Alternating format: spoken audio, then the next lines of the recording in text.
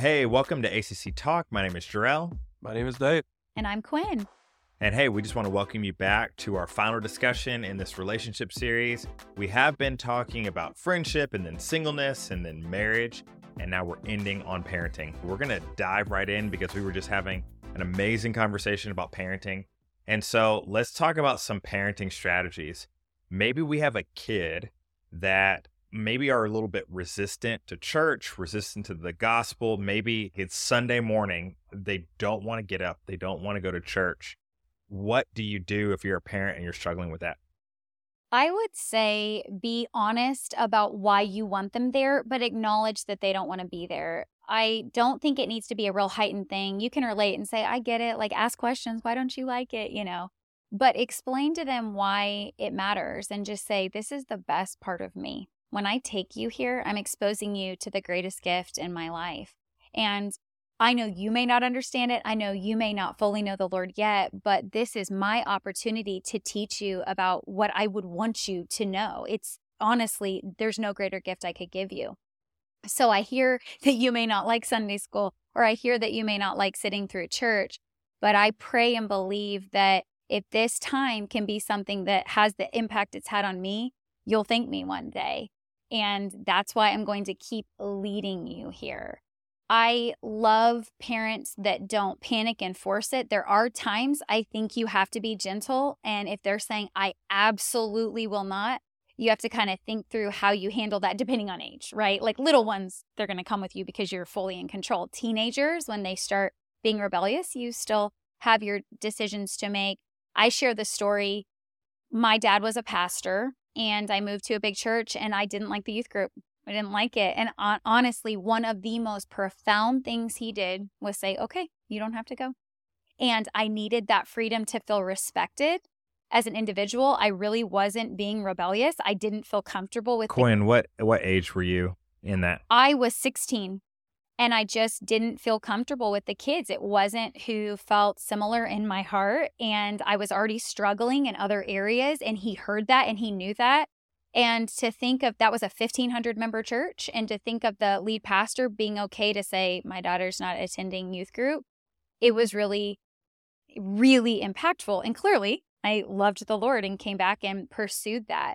But one of the most impactful parts of my faith was my parents really led by example, but they didn't force me ever. They really listened along the way. And so they would set the example. They would have certain standards we had to follow, but they would be in the Word and they would passionately be like, do you want to hear what we're reading?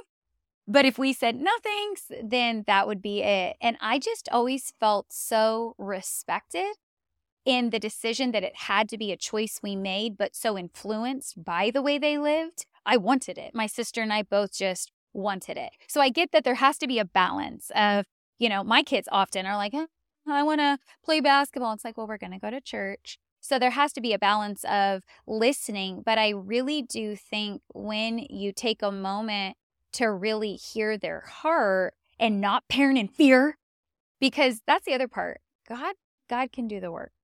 God can do the work. It's not us that changes the heart. We lead them and then God does the work. So we just want to make sure the relationship is strong enough that they want to follow our lead. I love that because I think it's important for us as parents to think about this, that God loves your children more than you do. And he wants them to have a relationship with him more than you do. And so, when you think about those things, just rest in that fact and let that give you peace that God is pursuing them as much as you are. That God is trying to draw them into a relationship with him as much as you are. And so just pray. Honestly, just pray. For us, we were going through a tough situation with one of our kids, and the Lord really convicted me that I did not do enough in my personal prayer time of just praying for my children. And after I followed that conviction and began praying, the change was incredible. It was an incredible turnaround, incredible change, because that prayer was meaningful and actually made a difference. And so I think that's incredible. And then if you're asking yourself, how do I lead my child to have a relationship with Jesus, and maybe they're reluctant. My question for you would be like, have you shared your testimony with them? Like all the bad stuff. Like, have you shared everything you did that Jesus saved you from? And if you've shared that with them, like that is such a powerful thing. And if you haven't, do it. Like, just be honest with them. And I think one of the best things that we can do as parents is to just ask for forgiveness, to just admit to our children that we're not perfect. We know we're not perfect, but I think a lot of times as parents, we feel like we have to be perfect. And so we try to be perfect in front of our children and feel like we're going to lose respect or lose the ability to speak into their life if all of a sudden they find out that we're not perfect. I just want to let you know, they know you're not perfect. And when you ask for forgiveness, it's an incredible gift. I was reading this research study by Pew Research, which is a secular place. They did this study on church attendance and how it goes on into adulthood. And they said that the best indicator for if a child is going to grow up into adulthood and carry that faith was if both of their parents had that faith. And it went on to say, for instance, 84% of people who grew up at home, a Protestant home, where both parents were Protestant, 84% of those children were Protestant in their adulthood. And I think that's an incredible statistic. And I think it speaks to, like, how good is your relationship with Jesus? How good are you doing at showing them the real, honest relationship that you have and the work that you put into that relationship on a day-to-day basis? Yeah, when I think about that, something just resonated with me about what you're saying, Dave, is just this thought that when something isn't going the way that we want to, we just want to worry. And then that worry causes stress, doubt, anxiety, and fear in our lives. And oftentimes it just paralyzes us. It keeps us from doing anything else except doing more worry. And so one of the things that I just realized, like when parents from the youth group are saying like, man, I'm just so worried my kid does not want to go to youth. I think like you saying at 16, like, hey, I did not want to go to the youth group. One of the things that I just suggest to parents, and one of the things that do, continue to love them, you to expose them to Jesus. So whether they come with you on Sunday, so if they don't want to come to youth, or if they don't even want to go to church at all, just continue to pray, continue to worship, continue to show them the fruit that the Holy Spirit is producing inside of you. Because the crazy part is, if all they see is the fear, the doubt, the worry, the nagging, they're not going to want to come any closer to Christ. But if they see the change that is happening to you, man, they are going to be drawn to Christ. I always say, I mean, honestly, the thing that makes me want to be stronger in my faith, even as someone who loves Jesus so much, is being with someone who just so authentically loves the Lord. And you're like, I want what they have. What is it? I want it. I want that Jesus. You know, there's a quote by Gandhi that said, I like your Jesus, I just don't like your people, right? And I always think about it's Jesus that's contagious. It's when Jesus is truly living through us, and we want to be the people that make people want Jesus, right? But even for our kids, I think it's really honestly no different. And sometimes we try and separate out parenting from our personal spiritual journey, you know? And I think there's moments that we miss that are so profound to teach and really mold a little heart when we're struggling and say, actually, I'm having a really hard time right now too. I'm upset about this thing that happened. And I'm thinking about how the Lord wants me to handle this. And so this is what I'm going to do, even though this is what would be easier to do. You've just made an impact, even if they're not coming to church. I was thinking about too, with like someone who's saying, I just can't be there. Pray over them. Say, I know that whatever this youth group thing or this church thing is something that for whatever reason isn't feeling comfortable, but I still believe it's the thing that is so powerful. So I'm going to read you this and pray with you right now. I pray over the boys every night before bed. And, you know, I'm like, I don't know. I just don't know if these boys are going to turn out like me. They just don't seem, you know, quite as sensitive to the Lord as I was. Granted, I'm a girl and my sister and I just related to the world differently. And what's happened over the years as I prayed over them, they'll have a stressful moment and they'll look at me and say, pray with me, Mom.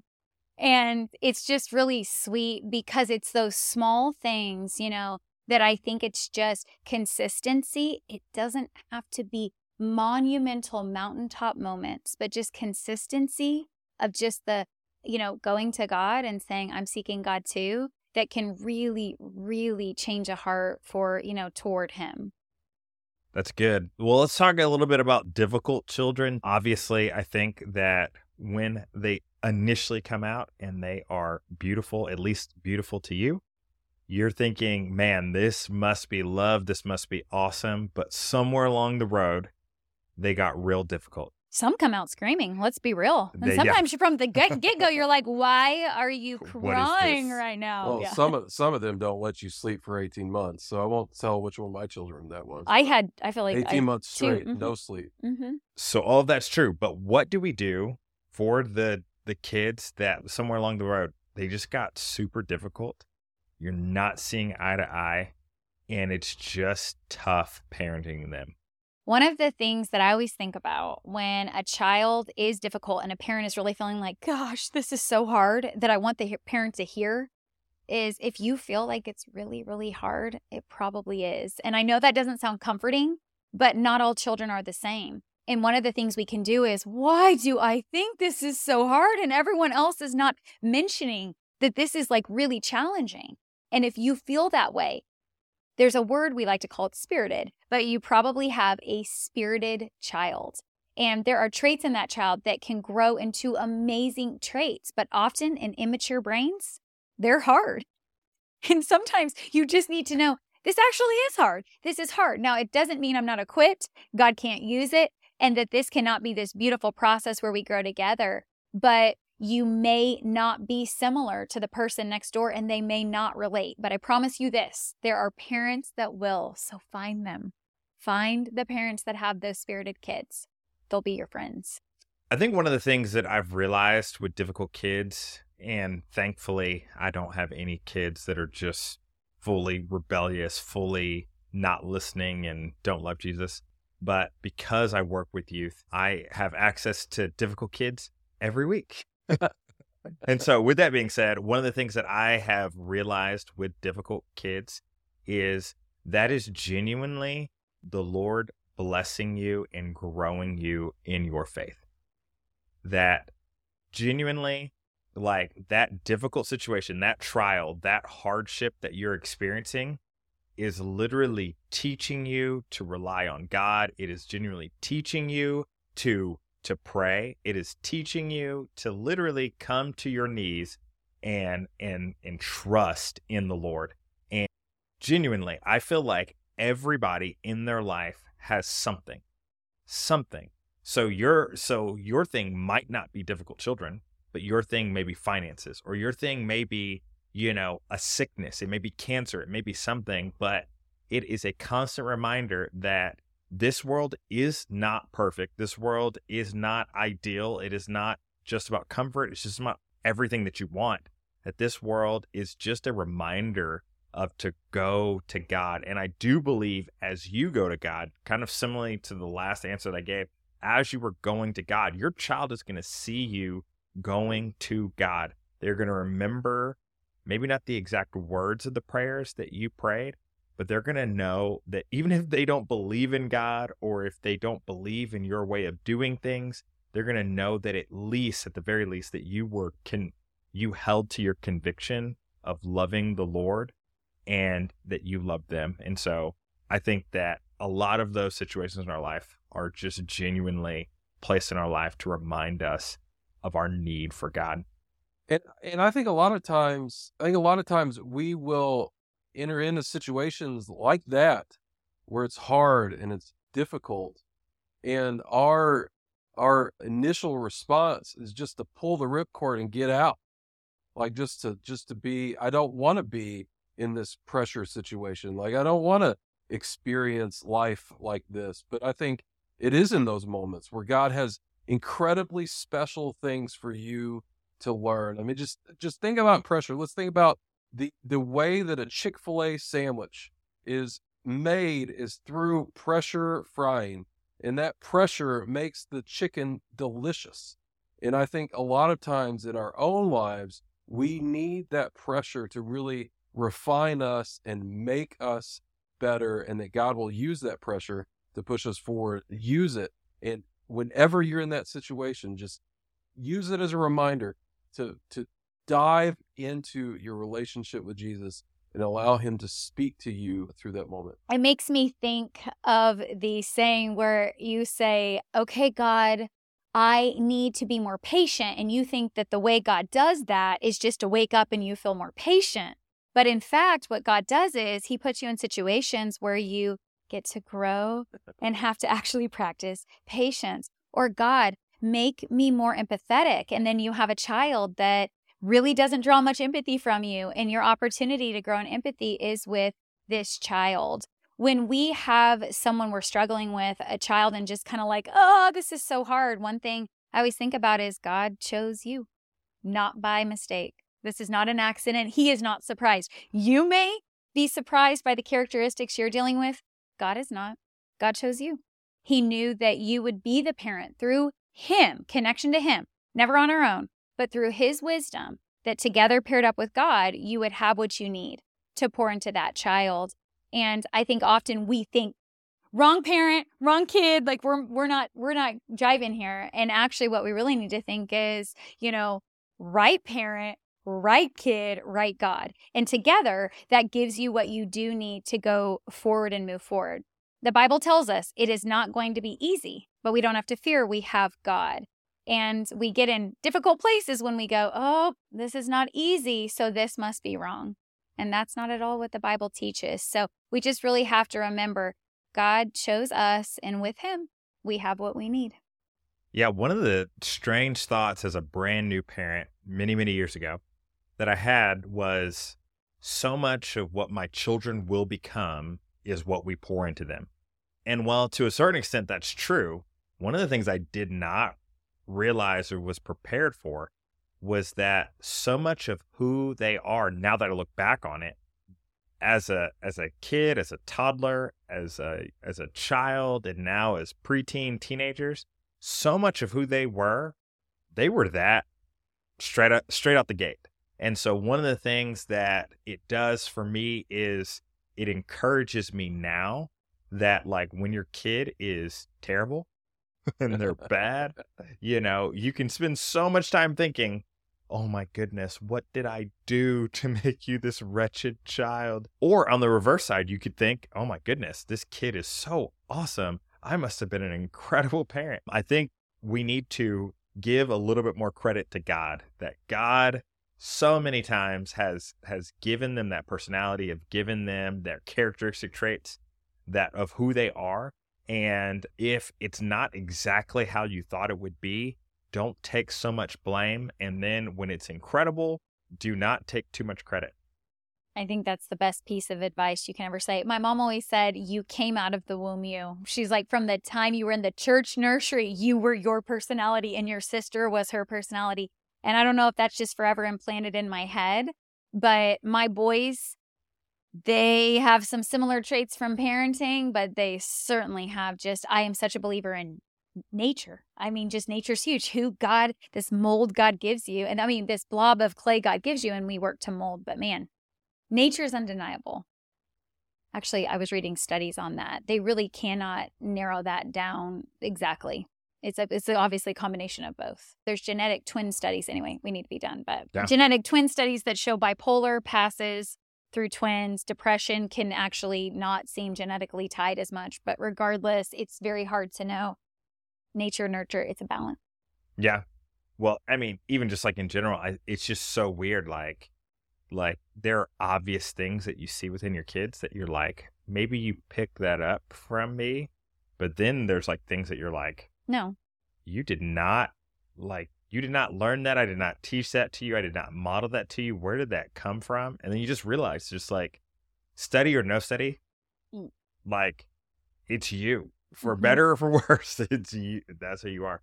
So anyways, well, hey, this has been a great conversation, man. We could carry this conversation on for days, talking about our kids and talking about conflicts and problems and all sorts of different things.